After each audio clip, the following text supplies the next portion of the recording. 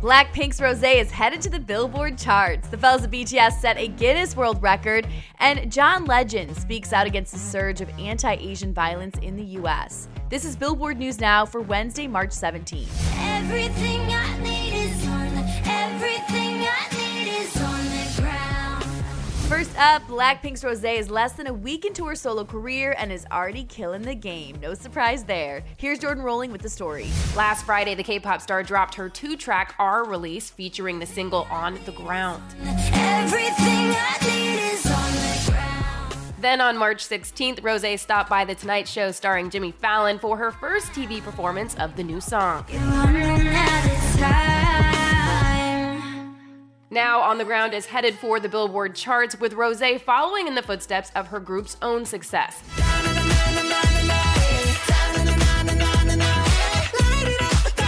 Thanks, Jordan. All right, up next, if you thought the fellas of BTS were done racking up records for their hit song Dynamite, then you, my friend, were very wrong. Because today they locked in a big one. Guinness World Records announced that thanks to their smash hit and the colorful music video that goes along with it, the song is now in the Guinness books for achieving the most simultaneous views for a music video on YouTube premieres. That is a unbelievable dream come true, more than anything. We're just like so happy. According to the record keepers, Dynamite set the mark last year when the clip brought in more than 3 million viewers at the same time. The Guinness folks also added that, not for nothing, they may have a nice spread in the upcoming book, so look out for that. And finally, John Legend is speaking out against the surge of anti-Asian violence in the U.S. in the wake of Tuesday's string of shootings in Atlanta. Here's Jordan with the story.